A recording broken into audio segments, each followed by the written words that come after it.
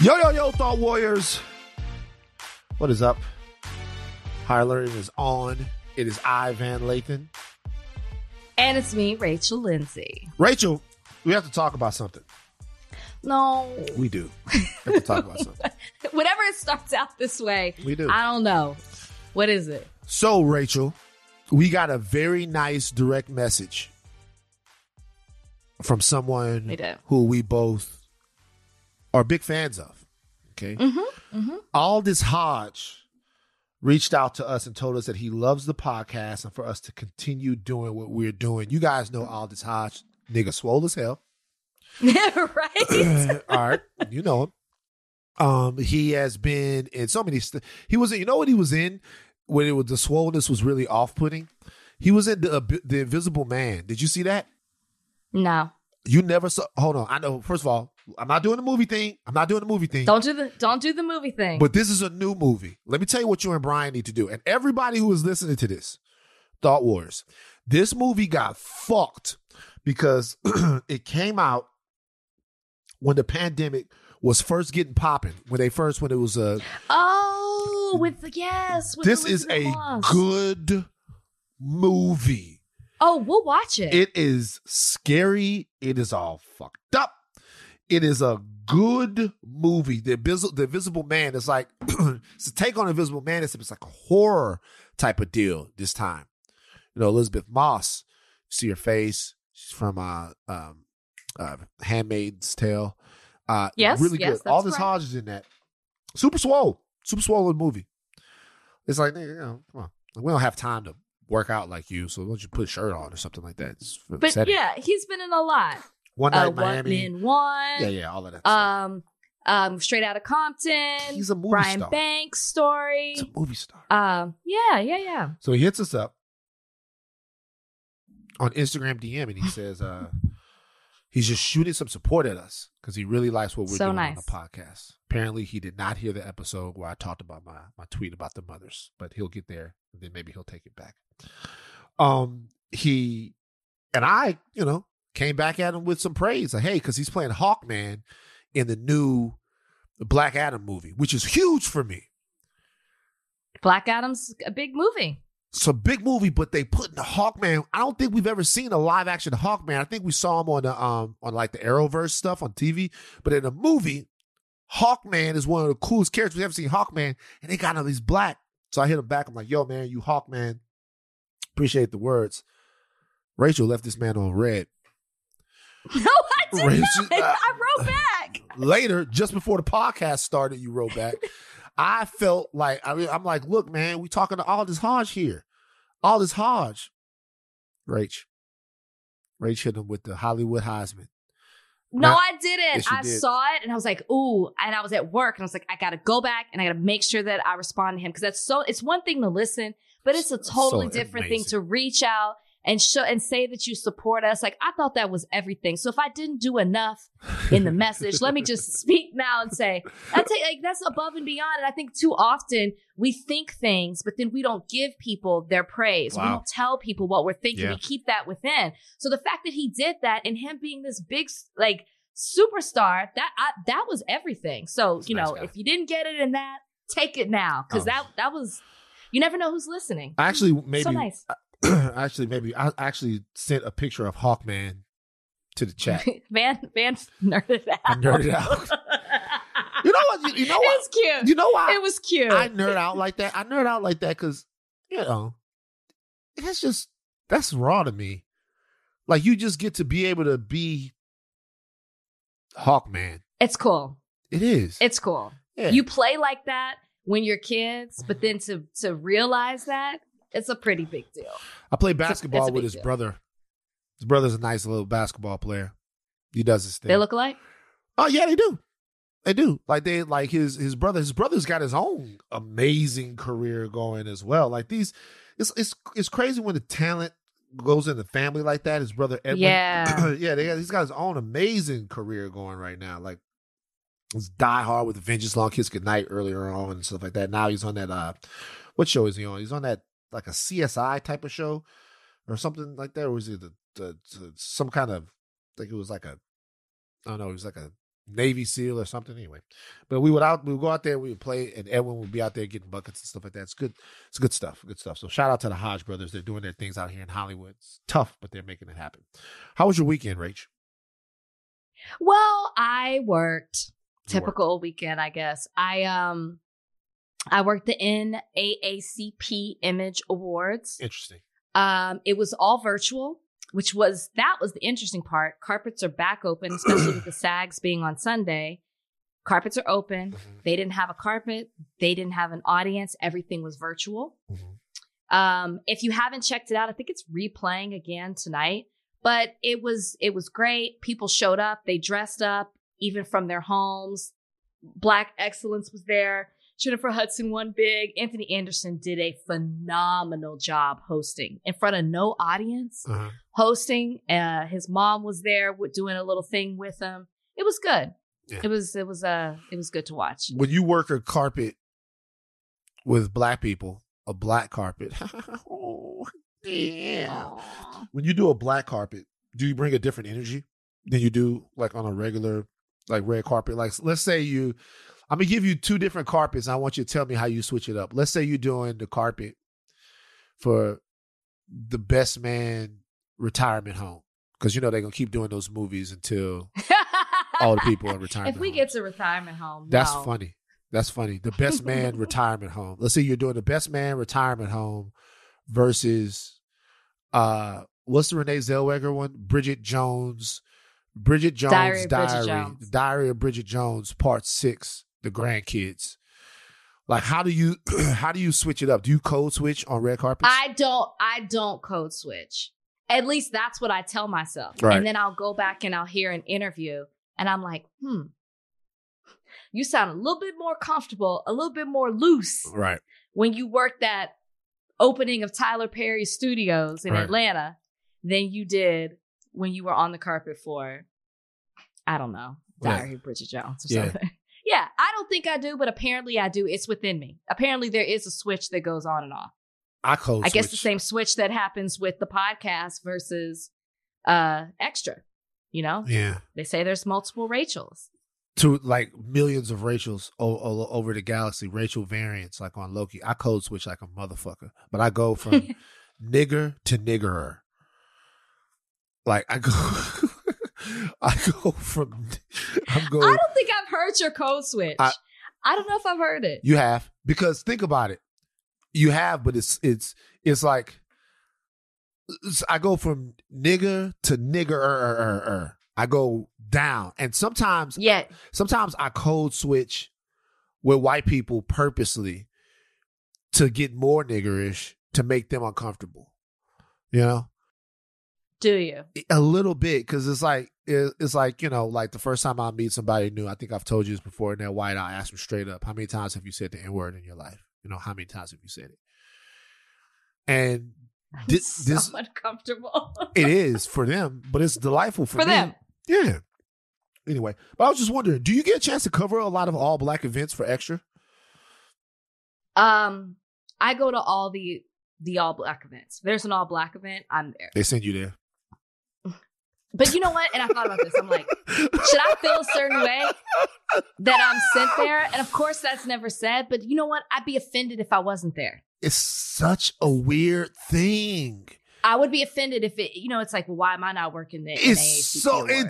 People don't get this. When I was at TMZ, it was like they give Van all the black stories. And sometimes you think they give me all the black stories, but then you're standing there, and if somebody else gets a story and it's a black story, you're like, yo, why the fuck would you give that to them? Exactly. It's so weird. Exactly. I interviewed Samuel L. Jackson today. And in my mind, I was like, I better have Sam. Yeah. Like Samuel it better go to me. Right. Sometimes if Billy has a relationship with them, he'll get it. But usually it goes to me. It goes to me. Billy, Aldous Hodge just responded. Yeah.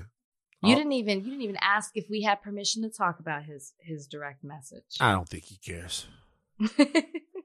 But he's a very sweet guy. He's a very sweet guy. So nice. Yeah. He's a very sweet guy. We love all our thought warriors. We do. All our thought warriors. Van. I'll remember something that your mom said. She said that when you like someone, you give them shit. And thought warriors, especially those active in the Reddit, who loves to give y'all shit. It's all love. It's all love. Okay. All right. He loves it. Okay. He loves y'all. Okay. What do you always say? The most poppin' Reddit subreddit out there. It was before. Oh, it's okay. You guys, right. we love y'all. Now we have some very, very not so awesome things to talk about. Okay, we have a guest on today, Steele O'Brim from Ridiculousness is a guest on Higher Learning today. He's going to talk about his new rap career. He's going to talk about his first look deal with MTV. He's going to talk about Ridiculousness coming back for a brand new season. He's going to talk about his podcast, which is amazing, the Wine and Weed podcast. He's going to talk about the big Drea moment that happened on, I wouldn't call it a big moment, the controversial Drea moment that happened on the Wine and Weed podcast too. He's going to talk about a lot of stuff. We'll have a lot of fun with Steele a little bit later on. Before we get to any of this stuff that we're talking about, we have to talk about, obviously, the state of our world right now and what's going on in our world right now. And we're going to do that even as it relates to an interview that we had earlier this week on Higher Learning, right on the other side of this break. This episode is brought to you by Anytime Fitness. We're not all professional athletes, but we all have health goals. That's why Anytime Fitness gives you access to personalized plans and support from a coach. Plus, you can track your training, nutrition, and recovery progress with the Anytime Fitness app, just like the pros. With 24/7 access to more than 5,000 gyms worldwide, get more from your gym membership. Visit anytimefitness.com to try it for free today. Terms, conditions, restrictions all apply. See website for details. This episode is brought to you by Atlassian.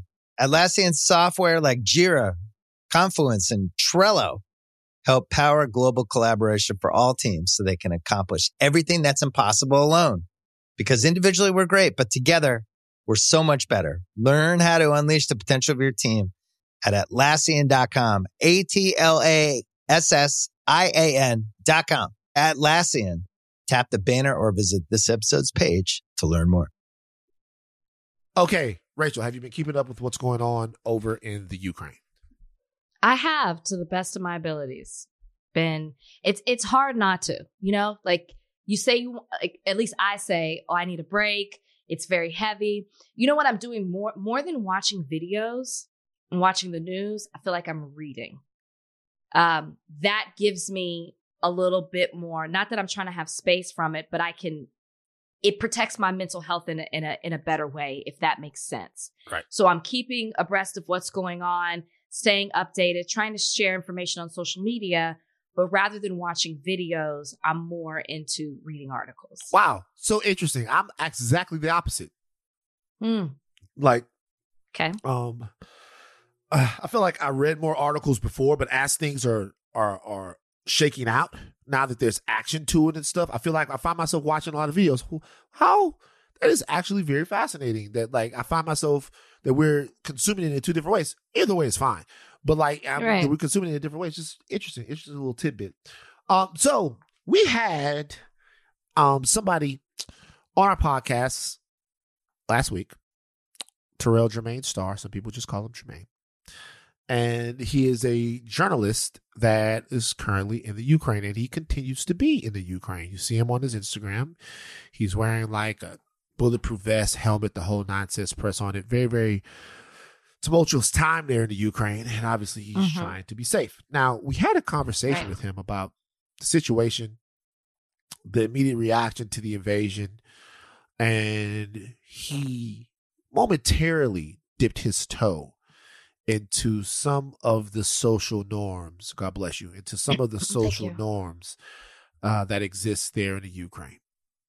What we didn't really talk about, because it hadn't become an issue yet, was some of the things in the Ukraine that look like mirrors being held up to American society.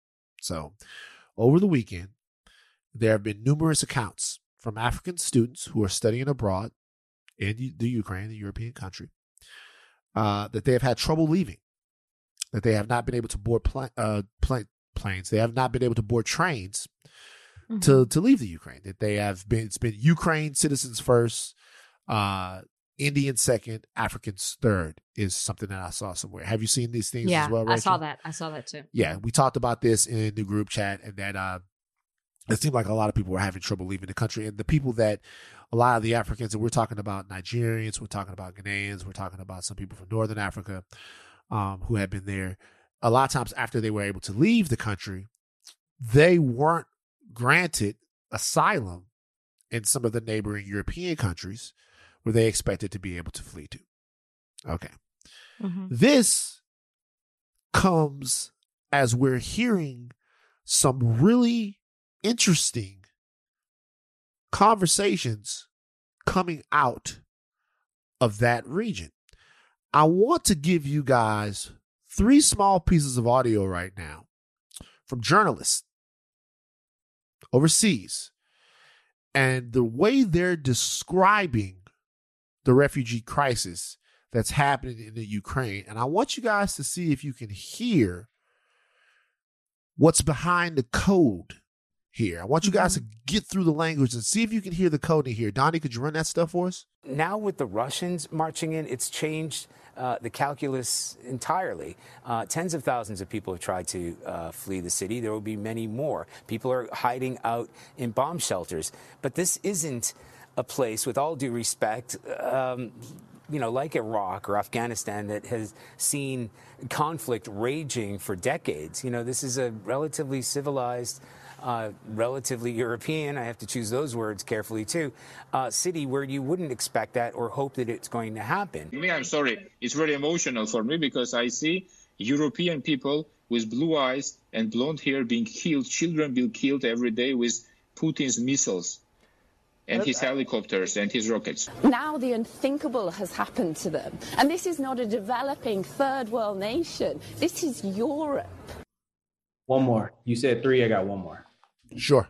As you're talking to us, Matthew, we're playing in the latest pictures of some of the refugees trying to get on trains or trying to get out of Ukraine. And what's compelling is just looking at them, the way they're dressed. These are prosperous, I'm loath to use the expression, these are prosperous middle-class people. These are not obviously refugees trying to get away from areas in the Middle East that are still in a big state of war. These are not people trying to get away from areas in North Africa.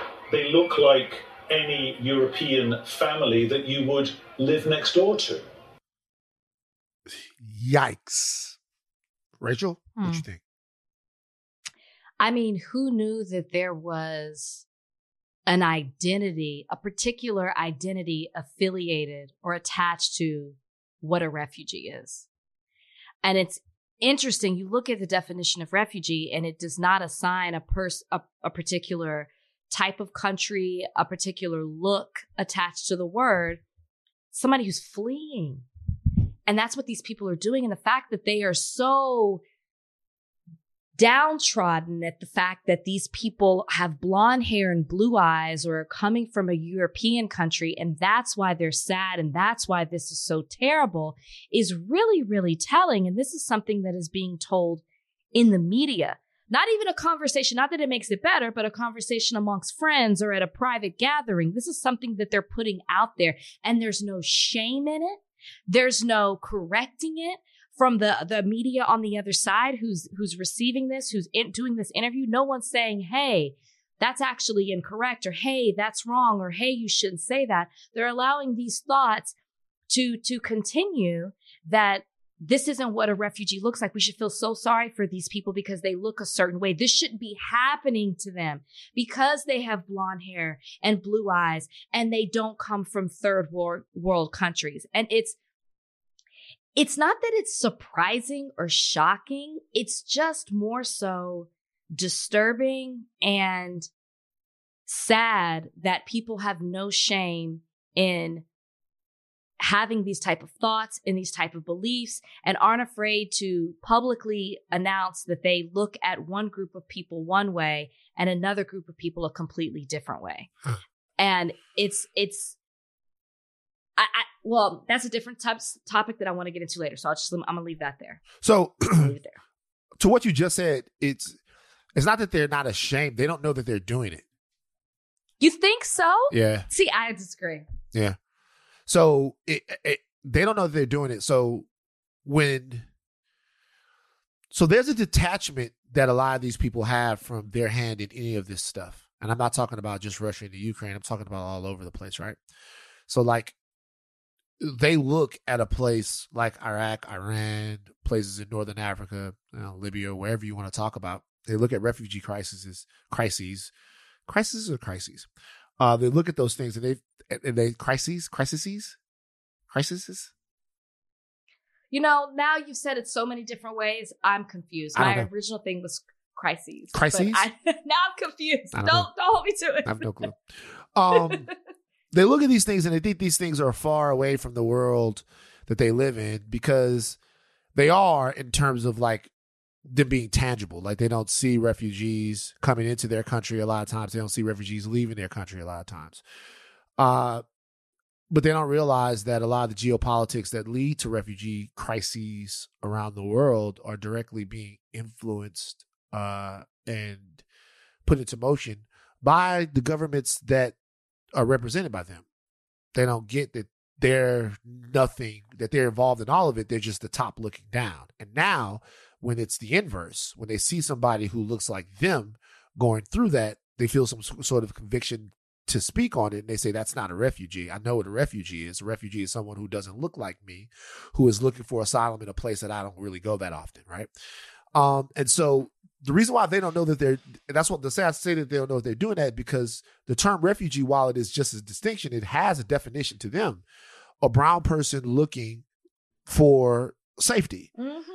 Mm-hmm. A brown person looking for safety, be it a brown person from El Salvador looking for safety in America, be it a brown person from Mexico looking for safety in America. A third world country, yes. Like a brown person, safety, refugee. Could never happen to someone who just looks like, and by the way, as in everything else in America, in the world, it's a greater crime when it happens to white people, right? It's just a greater crime. Sure. Like, and this is my question. And the question that I would be asking a lot of people here, because my heart has been hardened a little bit. You know, I'm getting crotchety. I think you can tell. Are you? Yeah, I'm getting crotchety. You've been a little crotchety the last week or so. I'm getting crotchety. I'm like, I'm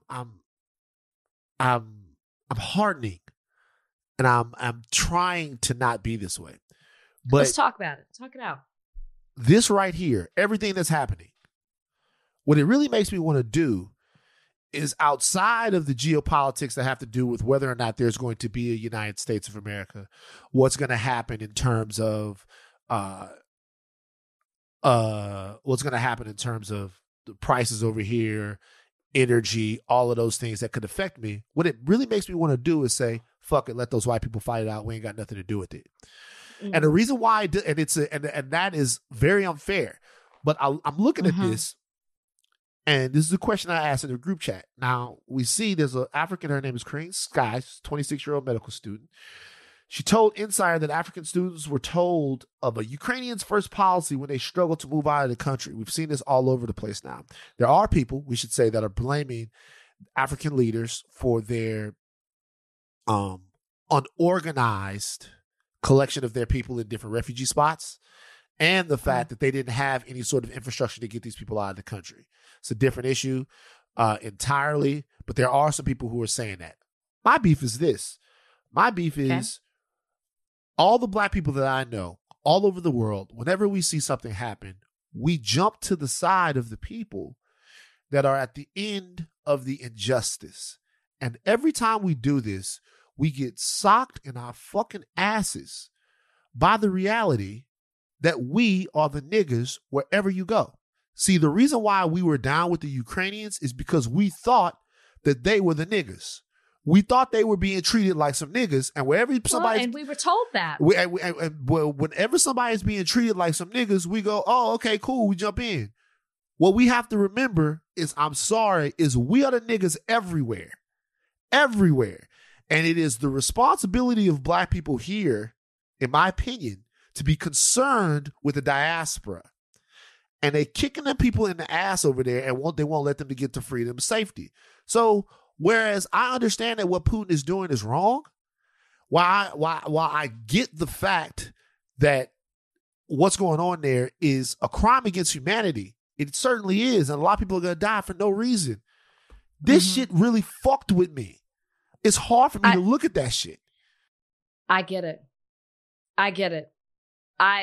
This is what I will say. I definitely believe that those people on television, wherever they are on air, differentiating what a refugee looks like, I think they know exactly what they're doing, which is why they are making the separation. You don't say blonde hair and blue eye and not understand what you're doing. These aren't people, like I said, having a casual conversation. These are journalists saying this. They're professionals. They know exactly what they're saying. I have a hard time believing they are that ignorant. I just don't think that they care. That's just my take. Now, in regards to, and this is what I said, the other side of what I want to talk about what's happening in the Ukraine and the way they are treating specifically Black people. We'll just say that. We know that there are injustices towards, I believe they said it was 1, the Ukrainians are getting out, 2 was Middle Eastern, 3 Blacks. And I think that there are also some Latinos I saw that are struggling to get across the border as well. In regards to that, I know that there are a lot of people. First of all, when we had Terrell Jermaine Starr on, I did not know that there were injustices being done to Afro-Ukrainians or Africans or Black people in the Ukraine. I didn't know that there was a history of racism. I have since researched that and have seen that from prominent Afro-Ukrainians who a lot of Africans went there in the 1950s through education. They either married or had children with other Ukrainians, and there's a whole community there, and they have experienced a lot of racism even to this day. Didn't know all of that. Not saying it isn't something that didn't exist, just didn't know about it, didn't do the due diligence in researching it. It's hard for me to adopt the mentality of not caring about or not caring about what's happening, or maybe more so I should say that that's not our fight. Because that's what I've seen people say. This is why you don't jump in. This isn't our fight. I feel like that's generalizing what's happening at the border and applying that to all the Ukrainians.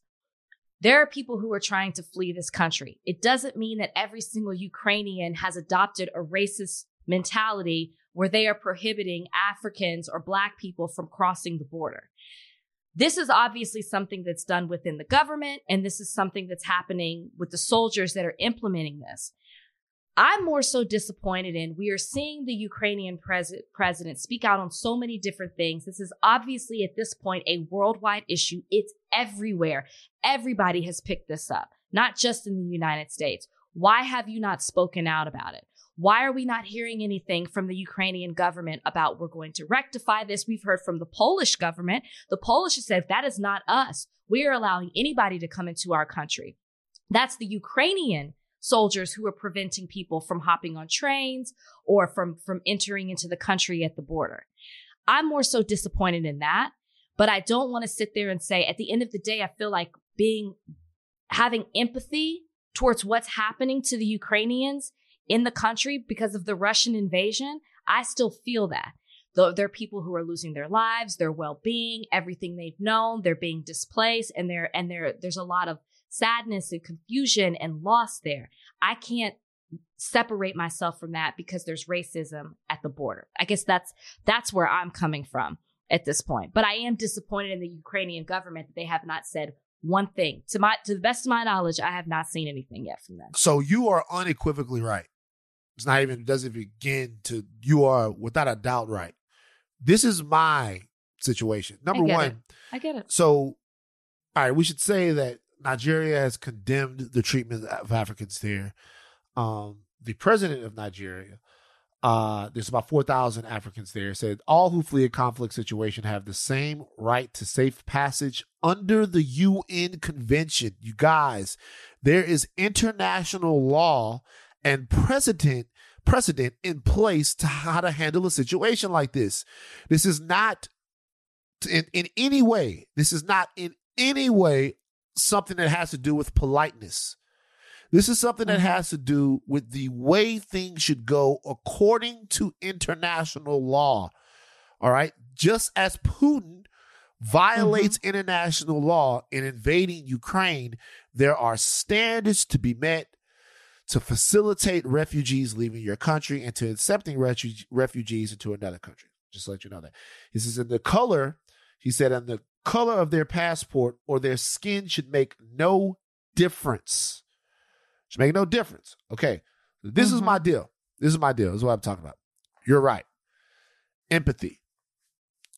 Empathy is very important. Empathy is, hey, what's going on is wrong. Empathizing with the people. What I've seen, though, and what I'm wondering always about what's best for Black people. What's best for Black people politically, emotionally, economically. What's best for Black people. And there's something that happens when, and it's also up to us to be more, if we're going to get involved in these situations, if we're going to get involved in these situations with political thought and with support, even one tweet or whatever, it's up to us to be a little bit more informed. And that goes for the people, that goes for us here at Higher Learning as well, before we dive into something to get kicked in our ass about it, right? So it's up to us to be more informed about the sort of, I can't find a word right now, how things go in other places. It's up to us to be more informed about that. But I feel like there is this residual pain that gets involved when we go out on a limb, we get involved in something, and once again, we get treated that way. I feel like over time, that actually ends up being worse because the misinformation and the disinformation and all of those things that go into that weaponize a side and a part that to me is insidious. There are people out there that don't want Black people to pay attention to world events, that don't want Black people to get involved in world events because it keeps us more docile and it doesn't make us feel like we have any stake in this world. What I'm saying is, I look at what we need to be doing for the diaspora.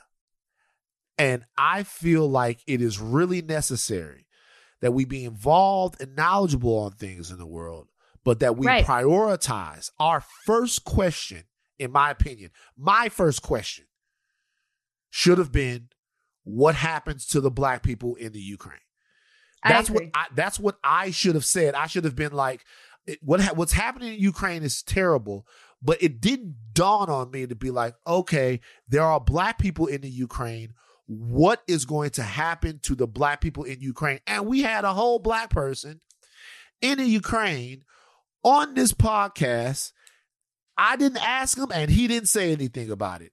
And to me, that is a failure from Van Lathan to the worldwide diaspora, because now I'm mad at the Ukraine and it's unfair to be mad at them because they're being attacked by a foreign power right now. But I see Black people every time that they're there and they can't leave, they're at risk of being killed. And it's not even their fight because they're not even from there. Right. You are 100% right in what you're saying. And it's not just your failure. It's a failure on my part as well. But I think the reason that your first thought wasn't, how were the Black people being treated in the Ukraine? Because your first thought was, these people are at war. These people were invaded for all the wrong reasons. And your thought is these people are just trying to escape. So in your mind, it's like these people are at war. That's their first thought, is to save their lives. You're not thinking, oh, they're going to treat Black people the same way that they're being treated by the Russians. You're not thinking, how in the world are they still going to find time to be racist in the middle of a war? And I don't think you're wrong for not thinking racism first, thinking about the humanity of these people. But humanity is showing us time and time again the strength and the power of racism, that even when you're down and out, you still think that people who are darker skinned are the scum of the earth. It shows how deeply rooted the hatred for the color of our skin is worldwide. And I think the other thing that it makes me think too is, how can you ask the UN, the West, African countries to stand with you when you aren't even standing for everybody that's trying to get out of that country? That's my thought. How you going to ask us to help you and be there for you when you are pushing mothers and children to the side, leaving them out in the cold, waiting for hours to escape this country, when you're not even looking at us as human beings at this point? So don't ask us for help when you can't even treat us like human beings? Yeah. So I get you. That's my struggle. So as a general update on what's going on, there were talks held earlier today between Russia and the Ukraine and Belarus. We're at the border, Belarus. Talks lasted for about 5 hours. They decided that they would come back a couple of days from now and have more talks. 5 hours talks, some negotiations. The Russian invasion of the Ukraine not going so well. Ukrainians put up a damn good fight against the Russian forces. Yeah. Throw them for a loop. Oh yeah. Over the weekend, Vladimir Putin rattled his saber a little bit by putting his military forces, upgrading their level of readiness, and that includes some nuclear forces, which is scaring some people. I just want to say one thing before we get out of here. It makes no sense for you to be fearful of a nuclear war, and I'll tell you why. There are two reasons you shouldn't be fearful of a nuclear war. Number one, it is ridiculously unlikely that a nuclear war will happen from this. It could happen. There are all kinds of little incidents that could set it off, but Putin knows that everyone he loves and everything that he wants, everything that he in his mind turns to ash in the event that happens to. All right, so number one, mutually assured destruction has been the best deterrent to nuclear war for decades, and it's going to remain the best deterrent because everybody dies in that case. Number two, there's absolutely nothing you can do to stop it. So that's the second thing. So I've seen a lot of people getting upset about that. I get it. It's a scary thing. It's most likely not going to happen. And then number two, there's nothing you can do to stop it. Like absolutely nothing you can do. All right.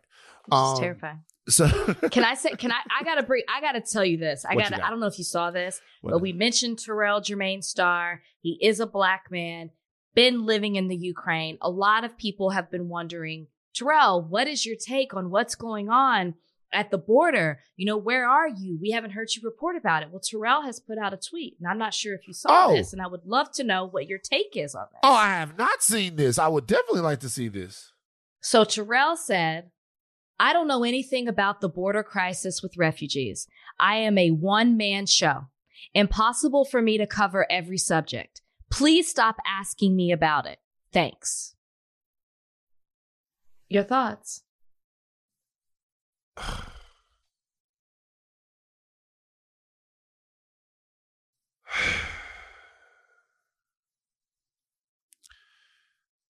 The answer is so insufficient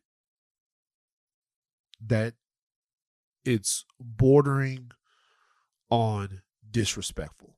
There is absolutely no way, absolutely zero way that response is in any way suitable. I am beyond disappointed. Yo, man, every time they take niggas and they give niggas these spots and they put them in these fucking positions, they always get to a point where they wash their hands like Pontius Pilate on some shit. And that's not the fuck why you're there. It's if that's the case, then what's the point? I don't want to go in on this nigga because we just had him on the podcast and we just spoke to him and he seems like an all right guy. I don't fucking see how in any world that response is sufficient or apropos. I don't see how you can say that. When it's black people at the border, my G, respectfully, if it's not your expertise, you need to make it your expertise. Like, if it's not what you do, you need to make it what you do. The reason why he was on this podcast in the first fucking place is because he was black. Let's keep it all the way funky. There are myriad people we could have spoken to about that issue. The reason why he was on there is because this is a podcast where black ideas, black thought, and black experiences are at the forefront. And we put him on here because he's having one of those in Ukraine. You do not get to punt on your blackness for political reasons. I don't trust him anymore. I don't want to say too much because I want to give him space to come back on this podcast and explain that. But that right there, we can't live with that, Rachel. No, I have been looking. Ever since we've had him on the show, I've been constantly paying attention to what he's doing to make sure he's okay, to stay in touch with what's happening on the grounds in Ukraine. But when he came on this podcast, he talked about representing himself as a Black man in the Ukraine. Well, if you're about that and you see that Black people are struggling and are suffering, it's one thing if you say, I can't get there. I'm reaching out to people. I'm trying to understand what's going on so I can provide resources, which I could have sworn I saw a tweet about that. But for you to shut it down and tell people to stop asking you, you're not involved with it, you don't want to know about it, then what are you doing there? I'm confused. You're supposed to be there representing for the people. That's how you came on this podcast. So I'm confused as to how you can be one thing on this podcast, but then tell us to stop asking you questions because it's impossible for you to be everywhere at the same time. Black people are in that country suffering. You have a voice. You have a platform. There are things that you can do. I just saw you put up your Cash App for support and help. I'm not against that, but you also got to be down with helping us. You are one of a kind there because you have so much. You have the attention of the entire world because of the platform he's created. And you're telling people not to ask you about what's happening to our people at the border? That doesn't make any sense to me. I was appalled when I saw that, and that's why I wanted to bring that to the podcast. I missed it. You know, I had reached out to him and asked him to help me contextualize what was going on. He didn't respond. Yo, all right, man. That was the big deal of the day. We're going to come back after this break. This episode is brought to you by Atlassian. Atlassian software like Jira, Confluence, and Trello help power global collaboration for all teams so they can accomplish everything that's impossible alone. Because individually we're great, but together we're so much better. Learn how to unleash the potential of your team at Atlassian.com. Atlassian.com. Atlassian. Tap the banner or visit this episode's page to learn more. This episode is brought to you by Cars.com. When you add your car to your garage on Cars.com, you'll unlock access to real-time insights into how much your car is worth. Plus, view its historical and projected value to decide when to sell. So when the time is right, you can secure an instant offer from a local dealership or sell it yourself on Cars.com. Start tracking your car's value with your garage on Cars.com. All right, Legal Eagle time. Legal Eagle. We still don't have my Legal Eagle mine. We still don't have our Legal Eagle. No. You had it right the first time. It's yours. It's ours. It's ours. We love Legal Eagles. We still don't have the Legal Eagle. Honk, honk. I want that sound. Oh, we do. I put it in post. It's always in every podcast. It's in there. Oh, really? I never hear it. Yeah. Get him right, Donnie. Oh, excuse me, Donnie. DB. Donnie Brasco. How many times did you get Donnie Brasco? That kind of slowed down in recent years. I got that in middle school a bunch, but yeah. You got Donnie Throwback. Brasco? Throwback. Did you ever get Donnie Wahlberg? No, never Donnie Wahlberg. Donnie Darko I got a few times. Donnie Darko. Yeah. Donnie Darko. You ever get Donnie Trump? Y'all got the same name. You got the same name as Trump. Fuck you, man. All I gotta do is take out the Beecham and put it in Trump, and you're Donald Trump. All right. The Senate has begun work on confirming Ketanji Brown Jackson. Ketanji. The Senate has begun work on confirming Ketanji Brown Jackson to the Supreme Court. President Joe Biden's Supreme Court pick, Ketanji Brown Jackson, KBJ, has been preparing for a high-stakes confirmation battle to become the first Black woman on the U.S. Supreme Court. She is a judge on the influential U.S. Court of Appeals for the D.C. Circuit. So the judge, Lindsay, did not get his Supreme Court appointee. I was hoping that it would happen. He didn't get it at the end. The process is going to, of course, move to the Senate now, to where these things have become increasingly circus-like in recent years, with a crescendo during the Brett Kavanaugh hearing, which was literally like a soap opera, and that movie the contender, rightfully so. Rightfully so, by the way. Okay. Rachel, your thoughts? Well, I went to a Senate confirmation hearing. Really? Being that of my dad's. It was not drama-filled.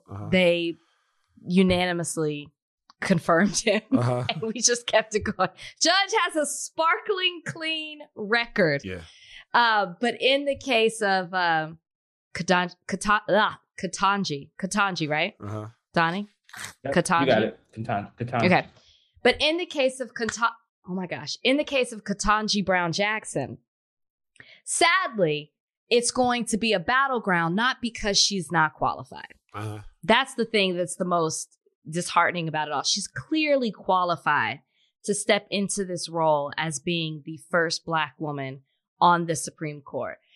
You mentioned that she is currently on the Court of Appeals, U.S. Court of Appeals, D.C. Circuit. Yeah. Whose spot did she take when she stepped in? Merrick Garland. Oh, wow. None other than the Attorney General, someone else who should have had a seat on the Supreme Court. But that's whose seat she filled, showing that she is extremely qualified. Prior to that, she was a district court judge.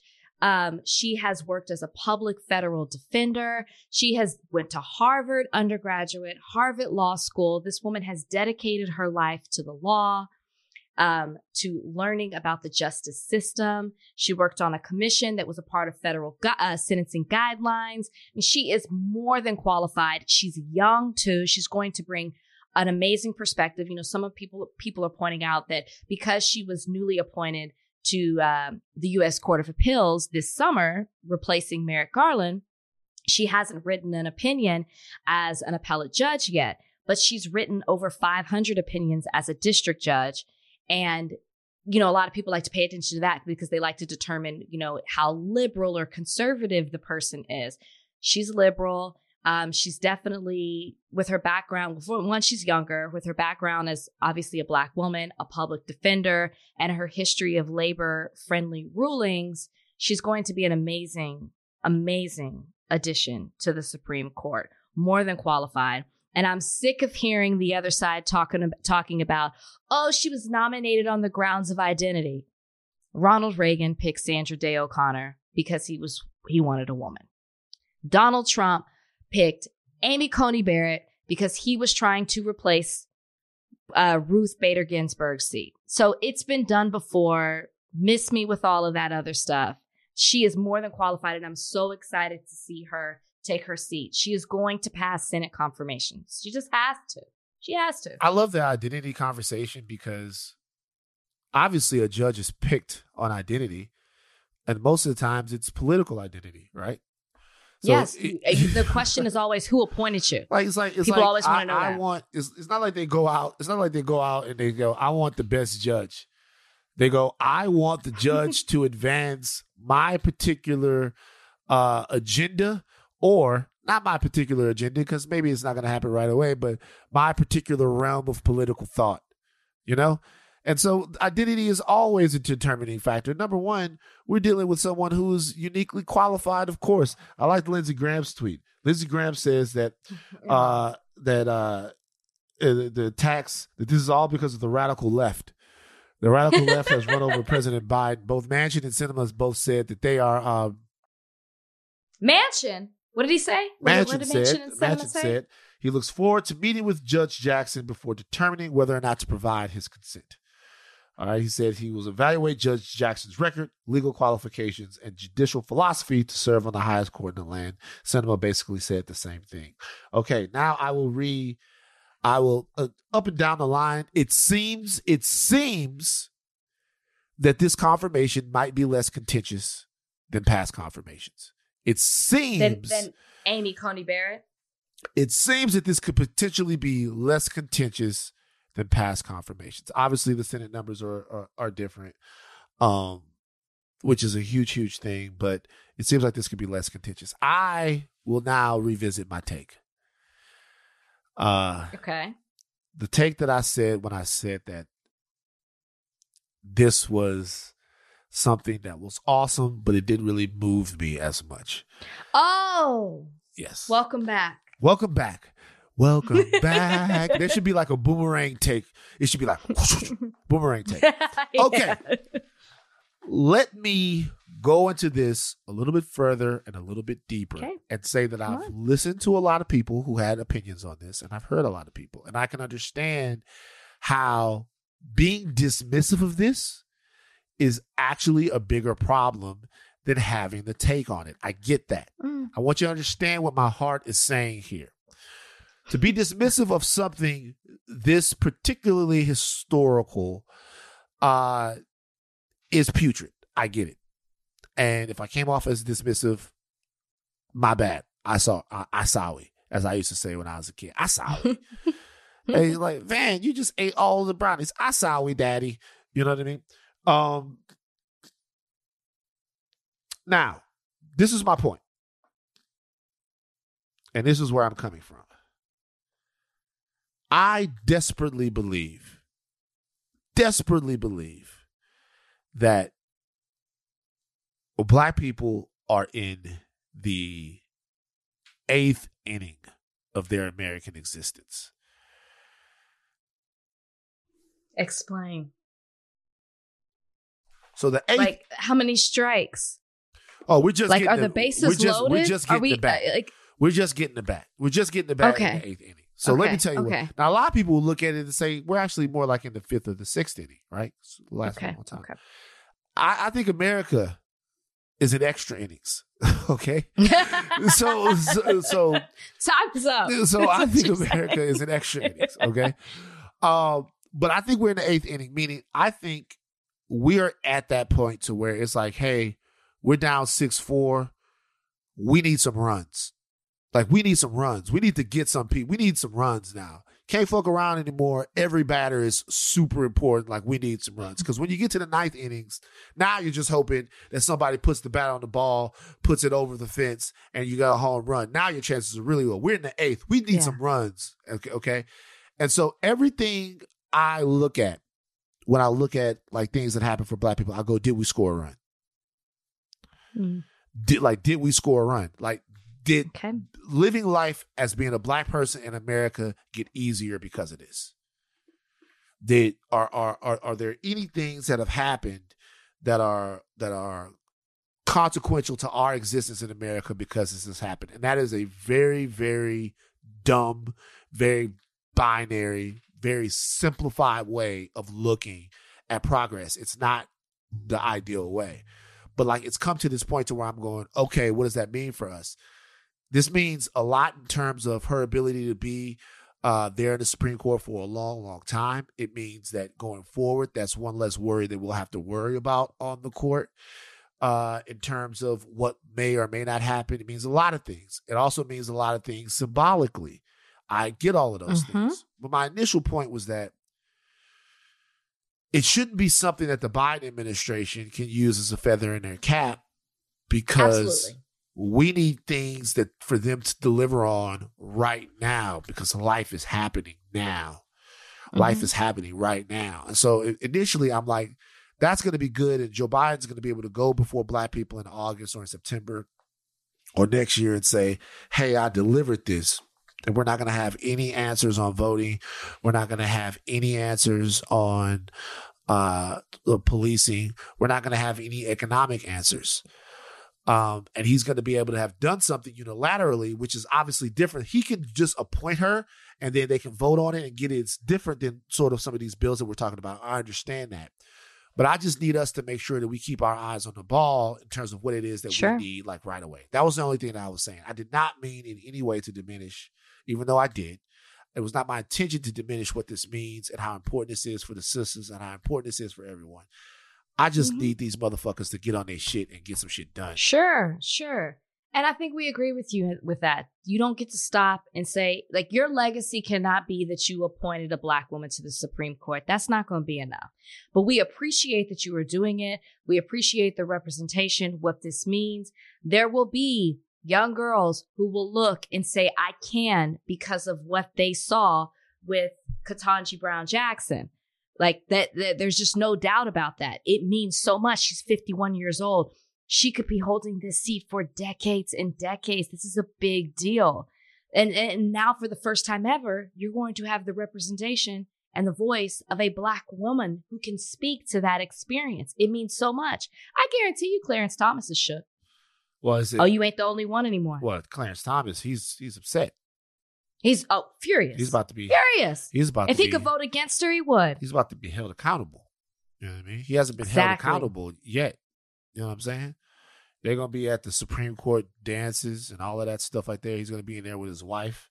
She's gonna be looking at him. She's gonna be planning her next. Would bring her stringy haired ass in here. I'm just joking. She doesn't care about those things. She's a very serious judge. Okay, but it is definitely a happy day in Black America that this is out there. It'll be a happier day when she gets sworn in. All right, let's take a break. We're gonna go to Stilo Brim of Ridiculousness. We're gonna talk to him right now. This episode is brought to you by Anytime Fitness. We're not all professional athletes, but we all have health goals. That's why Anytime Fitness gives you access to personalized plans and support from a coach. Plus, you can track your training, nutrition, and recovery progress with the Anytime Fitness app, just like the pros. With 24/7 access to more than 5,000 gyms worldwide, get more from your gym membership. Visit anytimefitness.com to try it for free today. Terms, conditions, restrictions all apply. See website for details. This episode is brought to you by Jiffy Lube. Cars can be a big investment, so it's important to take care of them. I once got a car that I started out with 25,000 miles on. I got it to over 200,000 miles because I took care of it. You know how you take care of a car? You take care of the maintenance, the oil, the brakes, all that stuff. And if you don't, you can have a car just completely fall apart. When your car needs maintenance, head to Jiffy Lube. They provide automotive excellence at speed. Get your oil change, brakes checked, tons of other multi-care services. It's all done by expertly trained technicians who actually care about taking care of you and your car. Jiffy Lube, car more. To find coupons and start an instant online estimate, visit jiffylube.com. We have a very special guest joining us today on Higher Learning. You guys know him because if you've ever watched MTV in your life, this is the only face that you see. There are now only 3 people on MTV. MTV used to have mad motherfuckers on it. It did. Rach. Oh, Rach was on MTV. Okay. I was going to bring this up. Mine didn't last this many seasons. Rach was on MTV. It's one of my questions. MTV used to have Kurt Loder and fucking, what was the other lady's name? Serena Altschul and all kinds of people, right? Now they got 3 motherfuckers. Rob, Chanel, and Stilo. Ridiculousness on MTV all day long. All day long. We have today joining us my friend, my homeboy, one of the most multi-talented people in this entire town. Stilo Brim is joining us on Higher Learning today. How you doing, brother? Thank you guys for having me. Like, I feel like it's supposed to be like a long time ago we should have did this, and like you never invited me, so I was feeling some kind of way. So I'm happy to make it here finally. Like, he'll come to my house, he'll eat all my food. Sounds about right. Never once asked me to come on his podcast, though. I was like, man, that's crazy. Oh, I missed something. Well, you know what? We are so happy to have you. We are. I missed something, though. He's also, to me, the one thing that Sterling's got 2 things going on right now that are really, really taking off. Of course, is the Wine and Weed podcast with my man Chris. How you say Chris's last name? Reinecker? How you say it? Reinecker, yeah. Reinecker. Chris Reinecker. I like that. I like that. And then also, we're going to talk about your rapping a little bit later, too. We are. We're going to talk about your rapping. But the first thing I want to ask you, bro, is like, do you get tired of seeing yourself on MTV? Is the fact that Ridiculousness is on all day long on MTV every day, do you look at that as, yo, man, I'm super proud of that? Or do you like, I wish these motherfuckers would find something else to put on this network because this must mean that they're struggling? Nah, I mean, I'm super proud of it. I mean, when you go into television in general, you can only wish to get season 2 or season 3. So for us to be on we're filming season 27 right now. I gotta be proud of it in a way. Of course, I see the whole thing, and I'm like, okay, I don't know why we showing so much, of the show. And I'm on the show. I think they should definitely slow down a little bit, but I'm proud of it, you know. Oh, Steelos, I know you didn't mean that to hurt me, but I too had a show on MTV called MTV Ghosted. Yeah. Only got 2 seasons. Should have had more. That's neither here nor there. If you could put in a word for me with the MTV folks, that'd be great. We'd love to bring it back. I got you.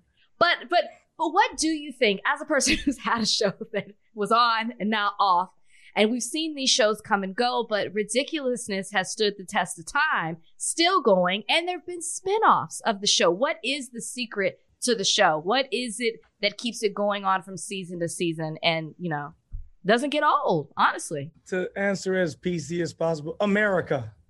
The video. Oh, we don't want that. No. I think what keeps it going is also, if we're talking business, profitability. You know, it's low cost to shoot the show, so it just makes a lot of sense for a network to really dive into that show because it's bread and butter. It's just an easy show to shoot. It's really low cost, and it's evergreen. You can show it forever. You can watch it in the studio with no sound. You can watch it anywhere. So I think it's just the evergreenness to the actual show, and I guess our camaraderie as well. You know, we've built it over some time now. I think that I don't know if it's as easily duplicated. So I think that we do a pretty good job on the show as well. So you got the Wine and Weed podcast, which I've been on twice. One time I was on Wine and Weed. The 3 of us was just chilling, doing our thing. But then the other time I was on Wine and Weed. You saw my smile on it. The other time I was on Wine and Weed, kind of went viral. And it wasn't that only good. Viral clip ever. Is that true? I feel as though 100% is our only viral clip of all time. We need a Van Lathan for that. So, but we had actually nothing to do with that, to be honest. Okay. We had nothing to do with that. Okay, so I want to ask you a question in regards to that. We're not going to go back and relitigate what was said because people know, and we don't want to get nobody in trouble again. I will say this. After that, we came back here and we talked about that situation, and Rachel had some choice words for Drea. Okay. I'm not going to speak for Rachel. Rachel, do you want to tell Stilo what you call Drea?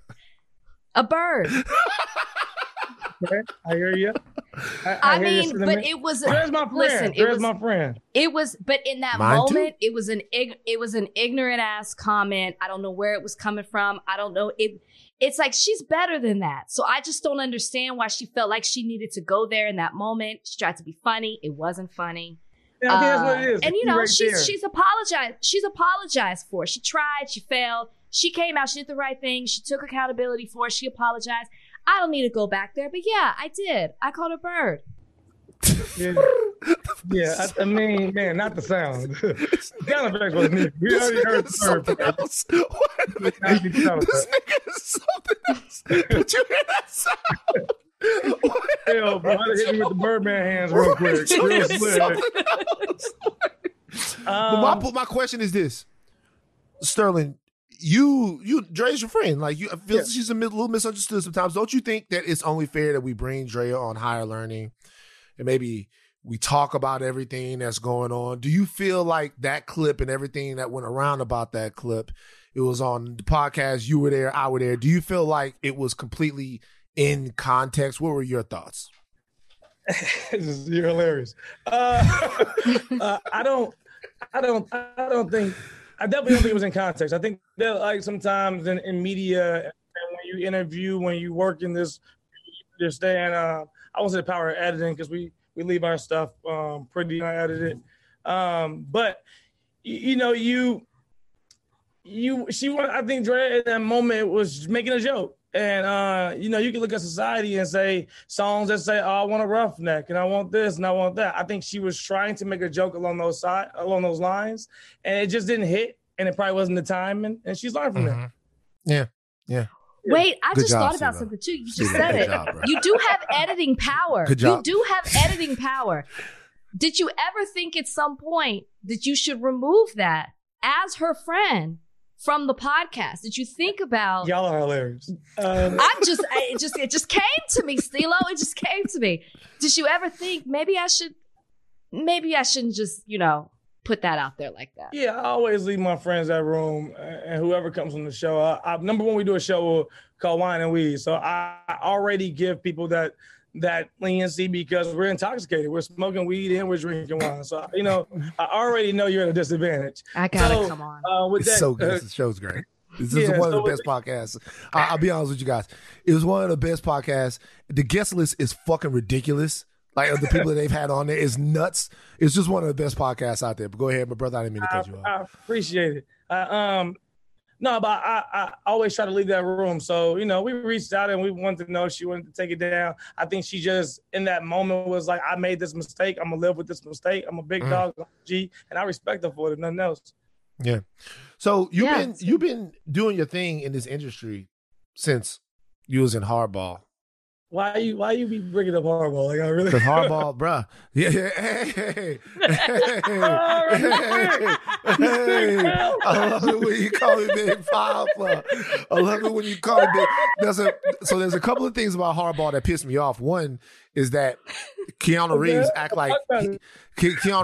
like he had never heard Big Papa before. He was like, "What is that?"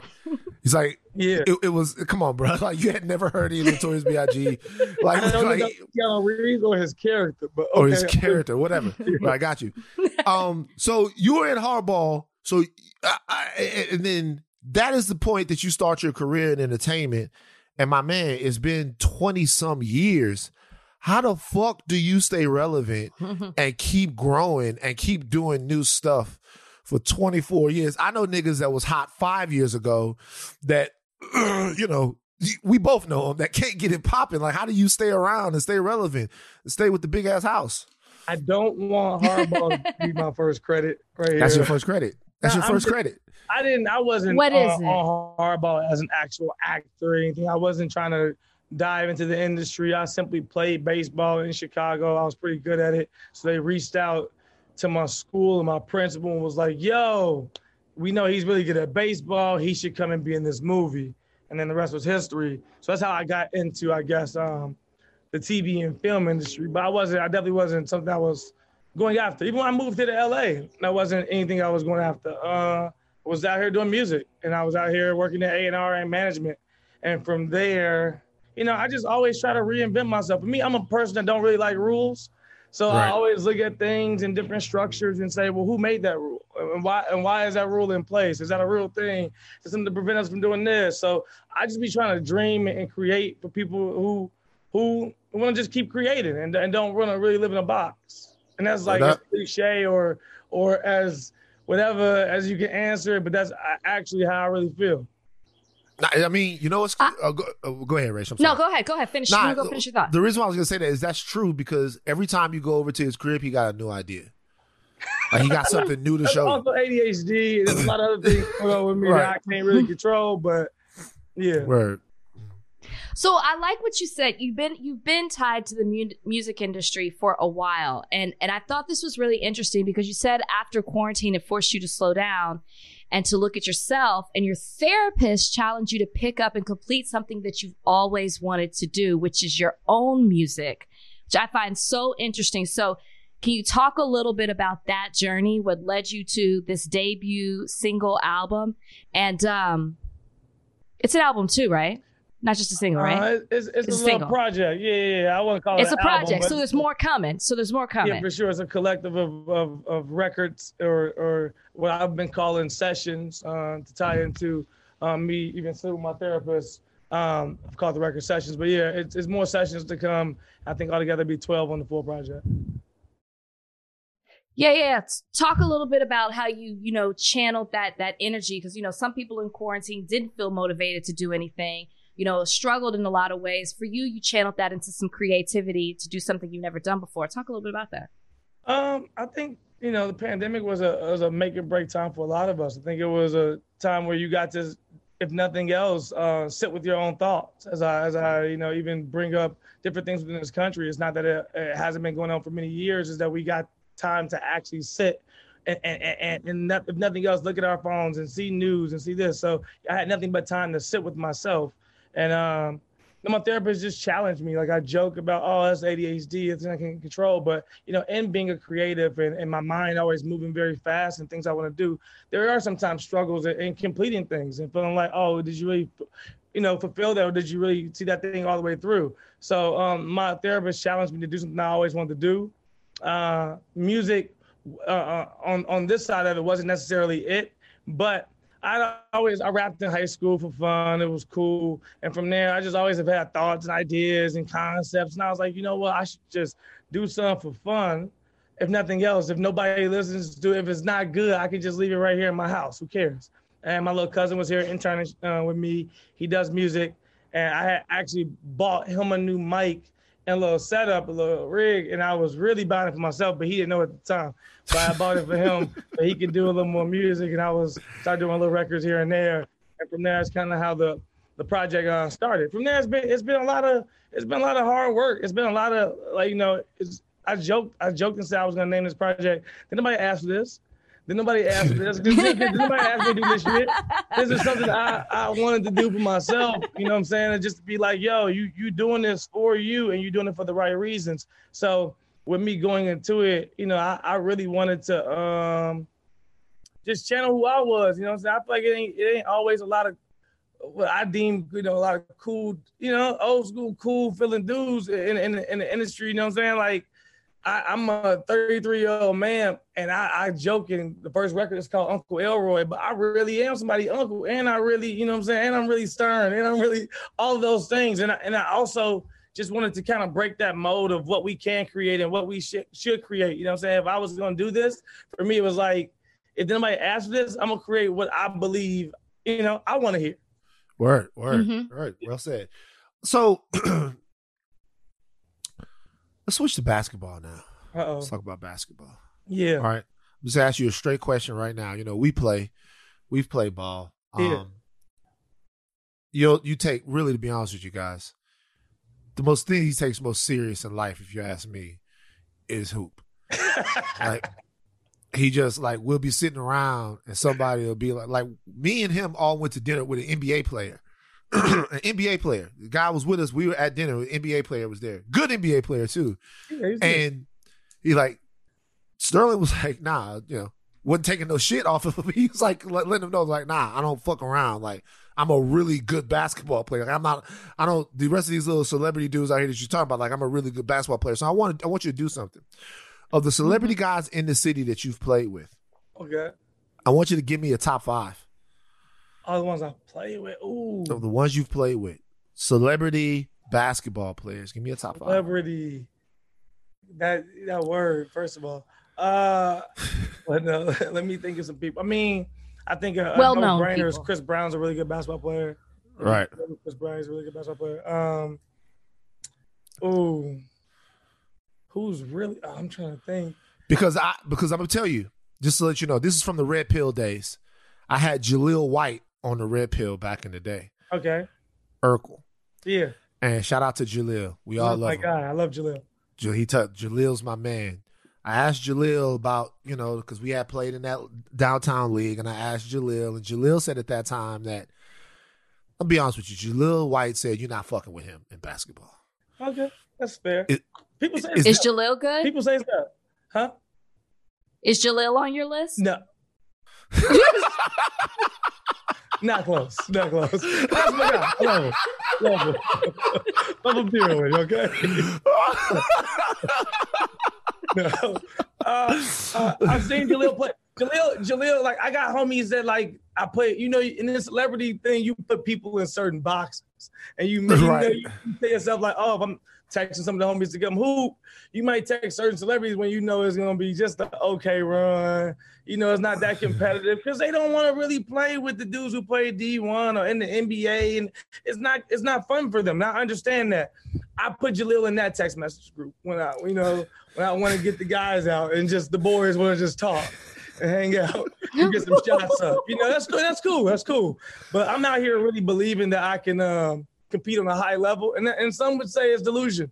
But what level do you think you could compete at? Compete at how much time do I have to train is the first question. You have as much You got time a to train month. as you go. Wow, Rachel, a month. You got a month to train. Oh, a month. Okay, see, a month. If you got it, you got it. Okay, I don't like your attitude. I don't like what you're doing here, Rachel.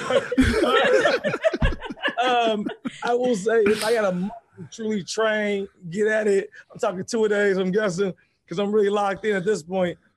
I can go ahead and compete at the D1 level again. You know what I'm saying? I can go ahead and compete there. I can compete in Big 3. Give me a month, I can compete in Big 3. Give you a month, you can play with the guys in the Big 3 because, you know, Nitty in the Big 3. I'm not saying all of them. I'm not saying I'm going to start and they're going to go to me as the MVP of the league. I'm saying but you I'm going to compete okay. for sure, and I'm going to put in some buckets. If nothing else, I'm a bucket.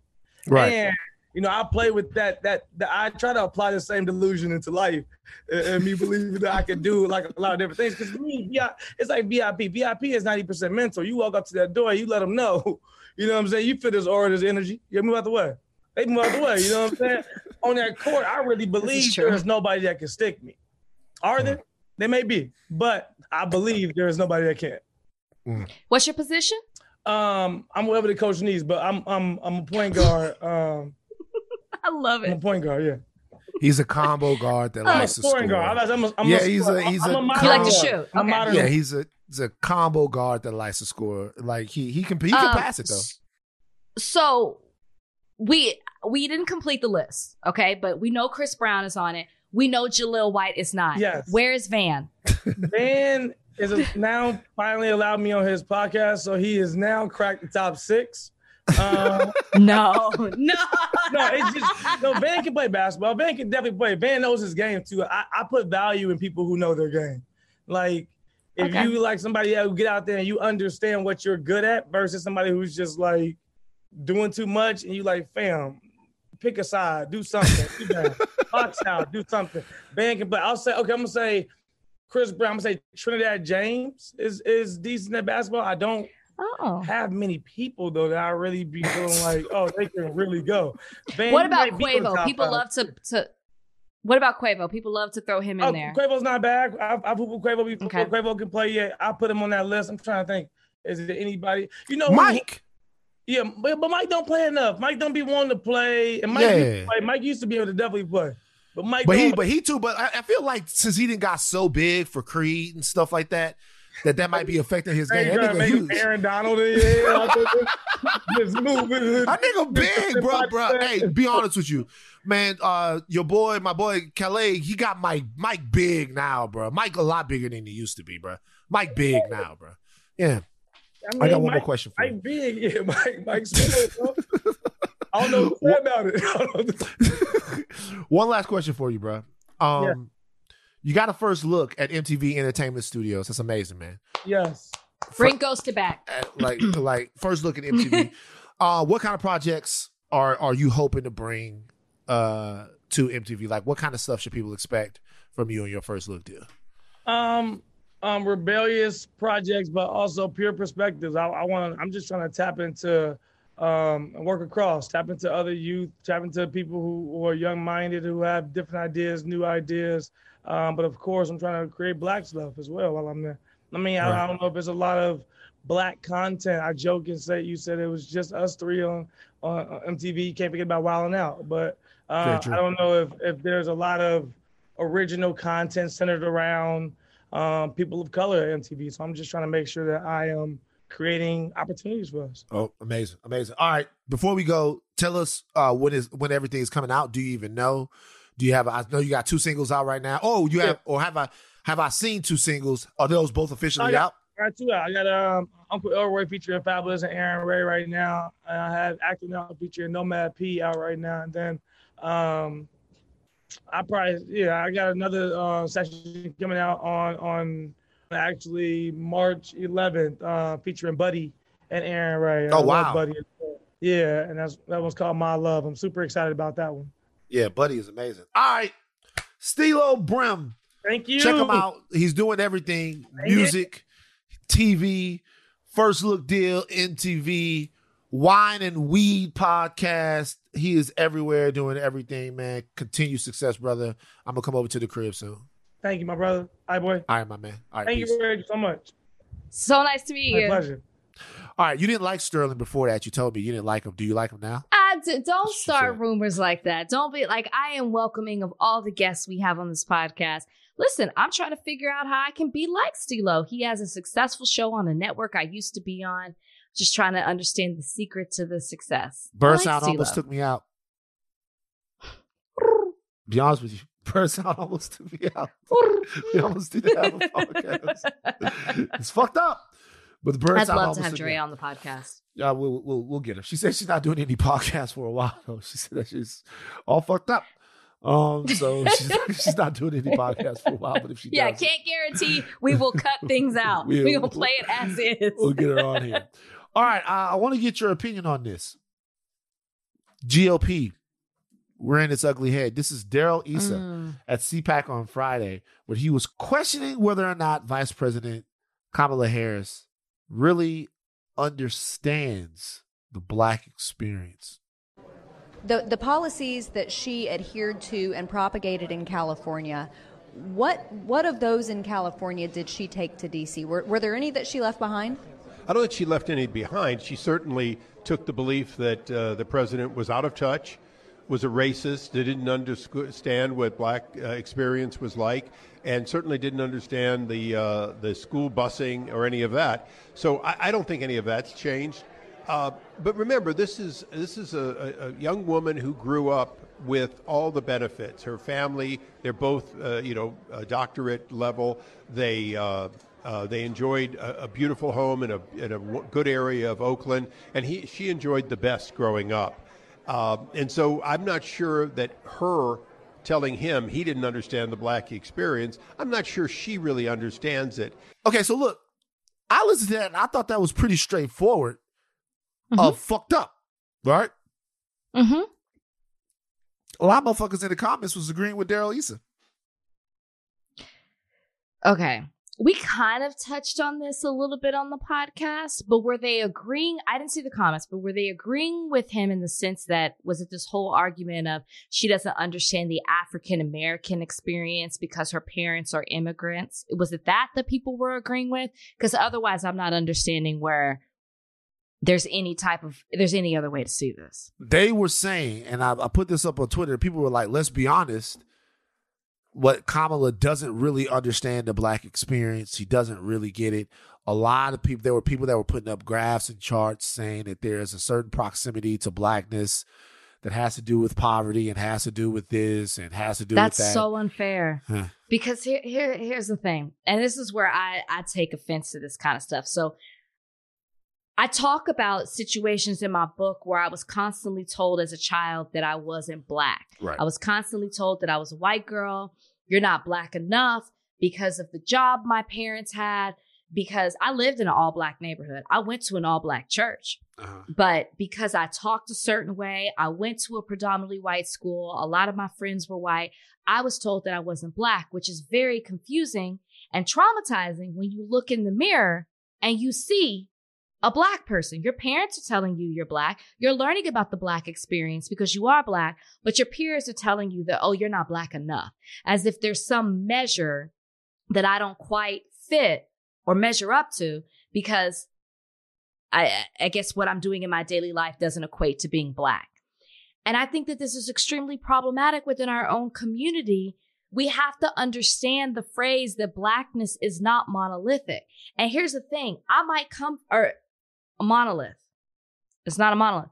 When I come from, I used it in the wrong way the first time. When I come from, if I come from a certain background, or my parents have a certain job, or I live in a certain house, have a certain neighborhood, that isn't written on my forehead. That's not something that I wear across my chest. When I step into the world, I am Black. And but my upbringing doesn't separate me from being Black when the world is going to identify me in that way. And it is extremely harmful for Black people to strip away other Black people's Blackness just because I don't fit your definition. And I just find this so, how can we not get past this at this point? How are we not past that Black people are not all the same way? And it's problematic for you to say Blackness equals this. It's one thing when a white person is problematic because they're trying to tell Black people how they're black. It's a whole nother thing when black people are dismissing other black people. This is something that, you know, it strikes a nerve with me and it gets under my skin. Yeah. Because stop telling people that they aren't black because they don't fit your definition. Okay. The world is going to tell me I'm black. Yeah, the world's going to tell you you're black. Okay, can I have some latitude to be? Okay. You with the comments? I'm not with the comments. God. I'm not with the comments. Okay. Really, to be honest with you, I'm not with the comments. First of all, because the comments are saying that Daryl East had the right to say that. I'm not with the comments. First of all, I don't know enough about the background. But I will tell you this, though. Is there no cultural definition of blackness? Because this is why I asked the question. This criticism is not exclusive to blackness. I've heard Jews say this about other Jews. Jewish in name only. I've heard some of my Mexican friends criticize my other Mexican friends that don't speak Spanish. You know what I mean? I have to. Like this exists in almost every single culture to where, like, there was an episode of The Sopranos where Tony Soprano's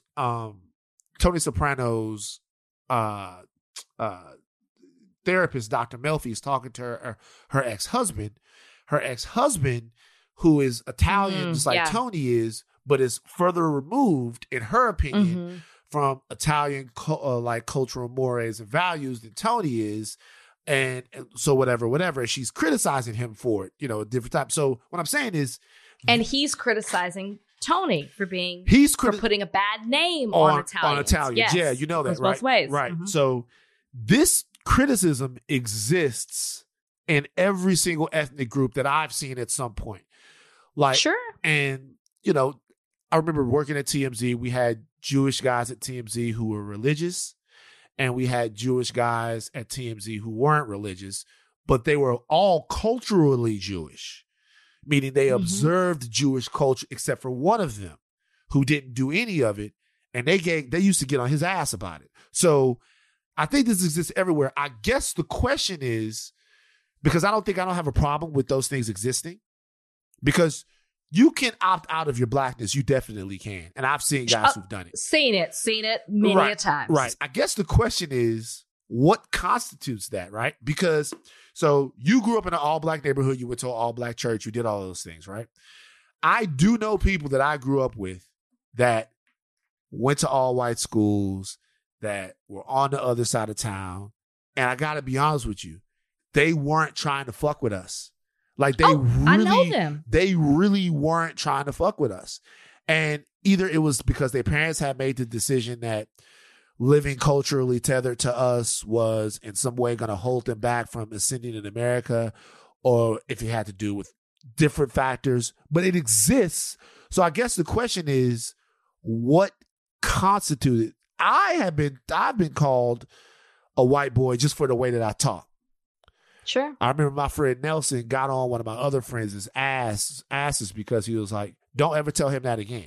He was like, "Don't tell him that." He said, "That nigga gonna go somewhere and you gonna be somewhere selling t-shirts on the side of the road." I'll never forget that. Like, never forget that he told him that. So I've been there before. It never bothered me because all of my friends were black. I was playing I was playing basketball with all black kids. I lived in South Baton Rouge. I went to all black schools and all of that stuff. I don't think that's the measure of blackness, but certainly there is one. And the question is, what would it be?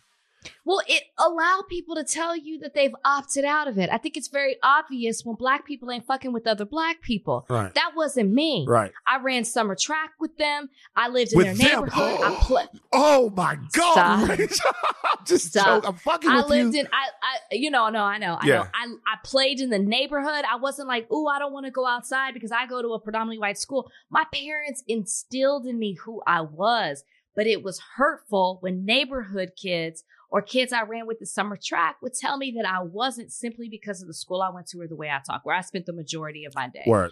So I think yes, there are I know too many black people who constantly opt out of their blackness, who praise when other people tell them they're not like other Black people.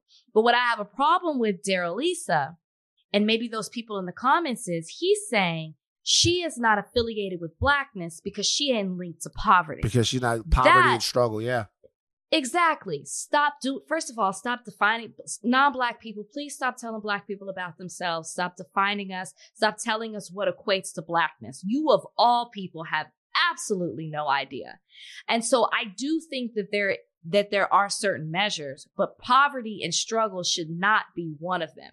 If a person opts out of being Black and doesn't want to be affiliated or accept certain comments that are like, oh, you're pretty for a Black person, or you don't act like them, and relishes in that kind of thinking, those are people who opt out of the Black experience, who don't want to be affiliated. He said there's a difference. He said 2 educated parents in a stable home. I like to think I came from that.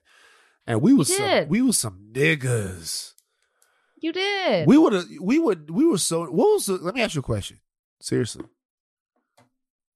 What was the most niggerish thing about your parents? Tell me the most niggerish thing about the judge and pretty hair. I don't know if I can pick something between them. Did they ever do niggerish things? Like I remember my mom, Mason, the guy that came to cut the lights off. No, they didn't do that. She did. They didn't do that. My mother had this bottle of Mace. Was he white? Yes. Was he white? And then he had come to cut the lights off, and she was saying that God. Wait a minute. She was saying that God said that her children were going to be in the dark. And she was spraying Mace at his feet. No. Okay, God. No. Yes, I swear to God. If she lying, I'm flying. Like, if she lies, she's spraying Mace at the feet of the guy who was coming to cut the lights off. I promise you. No. I swear. We don't have that. It was getting in people's fucking eyes. Woo! Yes, I've been Mace pepper spray before. Yeah. Like no. There's no moment like that. It would have to extend to my extended family, and I'd have to think about that for a second. Yeah. Like some real niggerish shit. But by the way, that has nothing to do with being Black. Has to do with being niggerish. Exactly. Like my exactly. Yeah, it has nothing to do with being Black. And Daryl Issa, shut up. Fuck you. Yeah. What? Boy, see, that's what happens. That's what happens. Actually, though, I'd rather you be that way than trying to be someone else. Like, be overtly racist to me. I don't do it in any kind of covert way. Just be racist. If you're gonna be racist, just be racist. Now I know what I'm dealing with.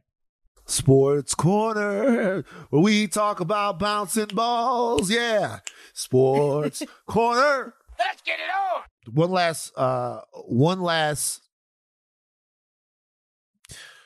One last topic here, and I don't want to cross the line of certain friendships and acquaintances that I have, but I don't understand the big fella on this one. Shaquille, I love you. I love your whole family. Shawnee, thank you for getting me into Shaq's Funhouse. Shout out to Sharif. Shout out to Miles. Shout out to Shakir. Shout out to the whole family. I love the whole family. I love you guys. Run this audio, Donnie. Shaq, we used to always play jokes. Yeah. Shaq is a jokester. Oh, yeah. So if one of the rookies would be in a stall, he would take a bucket and use the bathroom in it for about a week. Okay. And then all of a sudden he'll pour it on them. That was Gary Payton talking to Vlad TV about his playing time with Shaquille O'Neal, saying that Shaq would pee in a bucket all week long. He didn't specify pee. He just said use a bathroom. Thank you. Yeah. I was just about to say that. It is unclear if he went number 1 or 2 in that bucket. Okay. And then he would take the bucket and throw it on the rookies while they were using the bathroom. Do you have a friend in your life? No. Thank you. If he was, he's former. Past tense, that would ever even think to, like, Shaq's a funny guy, so funny. This isn't funny. I'm struggling to find the humor in this. The only person laughing is Shaq. And also, where was the bucket kept? You know what I mean? I just have so many questions. Were you keeping it in like your locker, in your off? Like, where was this? Where nobody realized that there was a bucket of piss and poop, because I'm going to assume it was both. Right. Sloshed up in this bucket. I don't understand. And then Gary, why weren't you stopping him? Yeah. Why were you allowing this to happen? One day this could have been you. Yeah. This is so great. There's no humor in this. Shaq, you're better than this. It's disgusting. Has Shaq responded? He hasn't yet. He hasn't. Do you ever smell week old piss? Why would I have? I've smelled it. Why? Because during the pandemic, I would listen. So during the pandemic, I was like at like one of my worst times, right? And I would take these drives. And these drives would last hours. Like, there was nobody on the freeway, so I literally drove to every part of LA. Man, I'd drive out to Montclair, Rancho Cucamonga, just drive. Anything to keep my mind off the crippling fear that I was going through, right? Drive all over the place, just drive. And there were no bathrooms. Oh. So you couldn't go into any place and use the bathroom. Every single bathroom was closed. So what I would do was I would take a water bottle, like, see these water bottles that I drink out of? I've done it on a long road trip. Right. And I would piss in these. How do you piss in them? Make it happen. How could a woman piss in a water bottle? You guys don't have that same. You can? It's possible. It happens? It's possible. So I would piss in these, right? Might not be pretty, but it's possible. I would piss in these and I would have them in the car. And it got to a point to where literally in the car, I might have 4 of these filled up with piss. What? Why were we not getting rid of them as soon as it happened? I don't why know. couldn't you just pull over to the middle of anywhere? Like, now that's a luxury that you have that we don't have. Can I You be could've honest? just pulled over. I'm afraid of the cops. Yeah. Okay. So the reason why I can't do that, the reason why I never did that is because I'm afraid of the police. And at that time, I didn't want to pull over and piss on the side of the road and have the fucking cops stop me. And now I got a situation where I done got shot in my shit because I was taking a piss. So I just piss in these, and a bunch of people would catch me. They would be like, oh, laugh at him, pissing at me. Oh, look at the nigga from TMZ. He can't hold his shit. And then one day, I'm like, I wonder what this smells like. It's been in here for a while. God. It's the worst thing. I would imagine. It's fucking terrible. One day in. Yeah. So the reality is that we're going to end up there. We're going to end the fucking podcast there. Shaq, love you to death. I would have stabbed you with a knife. But ew. Yeah. It would have stabbed you with a knife. That's on Sports Corner. When we come back on the next Sports Corner after this, we got to talk about the fucking Lakers and the fact that the shit is fucking horrible. I know. The game against the Pelicans. It's terrible. I don't typically watch the games, but Brian had it on, and I was like, "What is happening?" No, you don't watch the WNBA. You watch the NBA. No, stop. All right, no Vans, very serious question. Thank you for Stilo Brim being on the podcast today. We gave you guys a fat hour 35. So we're not going to do serious question. I guess we'll do it on Thursday. I will have an unexpected ally of the week this week. I already know who it is. There won't be an unexpected enemy of the week. Okay? But who knows, guys? Sure, Reddit's thrilled. Who knows? It could happen. But you know what people can expect on Thursday? What? A recap, a discussion of Snowfall. Yeah, we gotta do it. Okay, we're gonna be 3 episodes in at this point, and it's good already. 2 episodes in, it's good. It's going crazy. And also, I might be doing something on Green Room, Rachel. We haven't talked about this. I might be doing a weekly Green Room, and as part of that weekly Green Room, a part of this weekly Green Room, I know that you're not gonna have time to do it, but as part of this weekly Green Room, I might recap Rachel's season of The Bachelorette. Okay. I have to do a green room per contract. So let me go ahead. Right. Like, we might do Thought Warriors call-in green room situation where we could do basically a call-in show, you know? And I might have to recap Rachel's season of The Bachelorette. Because Rachel, go ahead. I started watching it, and damn. No! I did. I had to. You didn't tell me you I started watching how many episodes in? Just the first episode? Just the first episode. Oh, it's just so it's so weird to see you in this situation. It's so crazy. I have to pop on Green Room. No, I have to. I need to hear what you're So saying. I can't just talk to people about your season of The Bachelorette without you? Yeah, you can. I just got to hear it. Okay. This is interesting. Fucking Brian. I'll join you. Jesus Christ, Brian. All right. All right. Tell your thing caps off, but do not stop learning. I am Van Lathan Jr. I'm Rachel Lynn Lindsay. Bye, guys.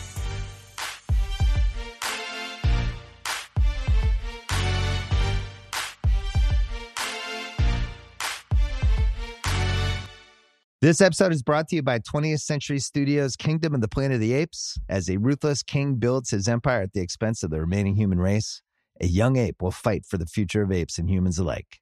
Kingdom of the Planet of the Apes. Enter the kingdom in IMAX on May 10th and in theaters everywhere. Get tickets now. This episode is brought to you by Hotels.com. When I went on my last holiday to Cape Town, it was amazing. My friends were there, the weather was phenomenal, and most importantly, the food was fantastic. But one thing I struggled with was finding the right places to stay. You know, all I want is a great bed, a fantastic shower, and breakfast that doesn't end at 8 a.m. I'm on holiday, I'm still sleeping. I also like ease, and the Hotels.com app easily helps me to find a perfect hotel for every trip. Whether you're looking for a family-friendly getaway or a relaxing spa weekend, on the Hotels.com app, you can compare up to 5 hotels side by side. Now, why would you want to do that? So you can see prices, amenities, and star ratings. And best of all, you don't have to switch back and forth between options. See? Ease. So, start planning your next getaway and find your perfect somewhere in the Hotels.com app today.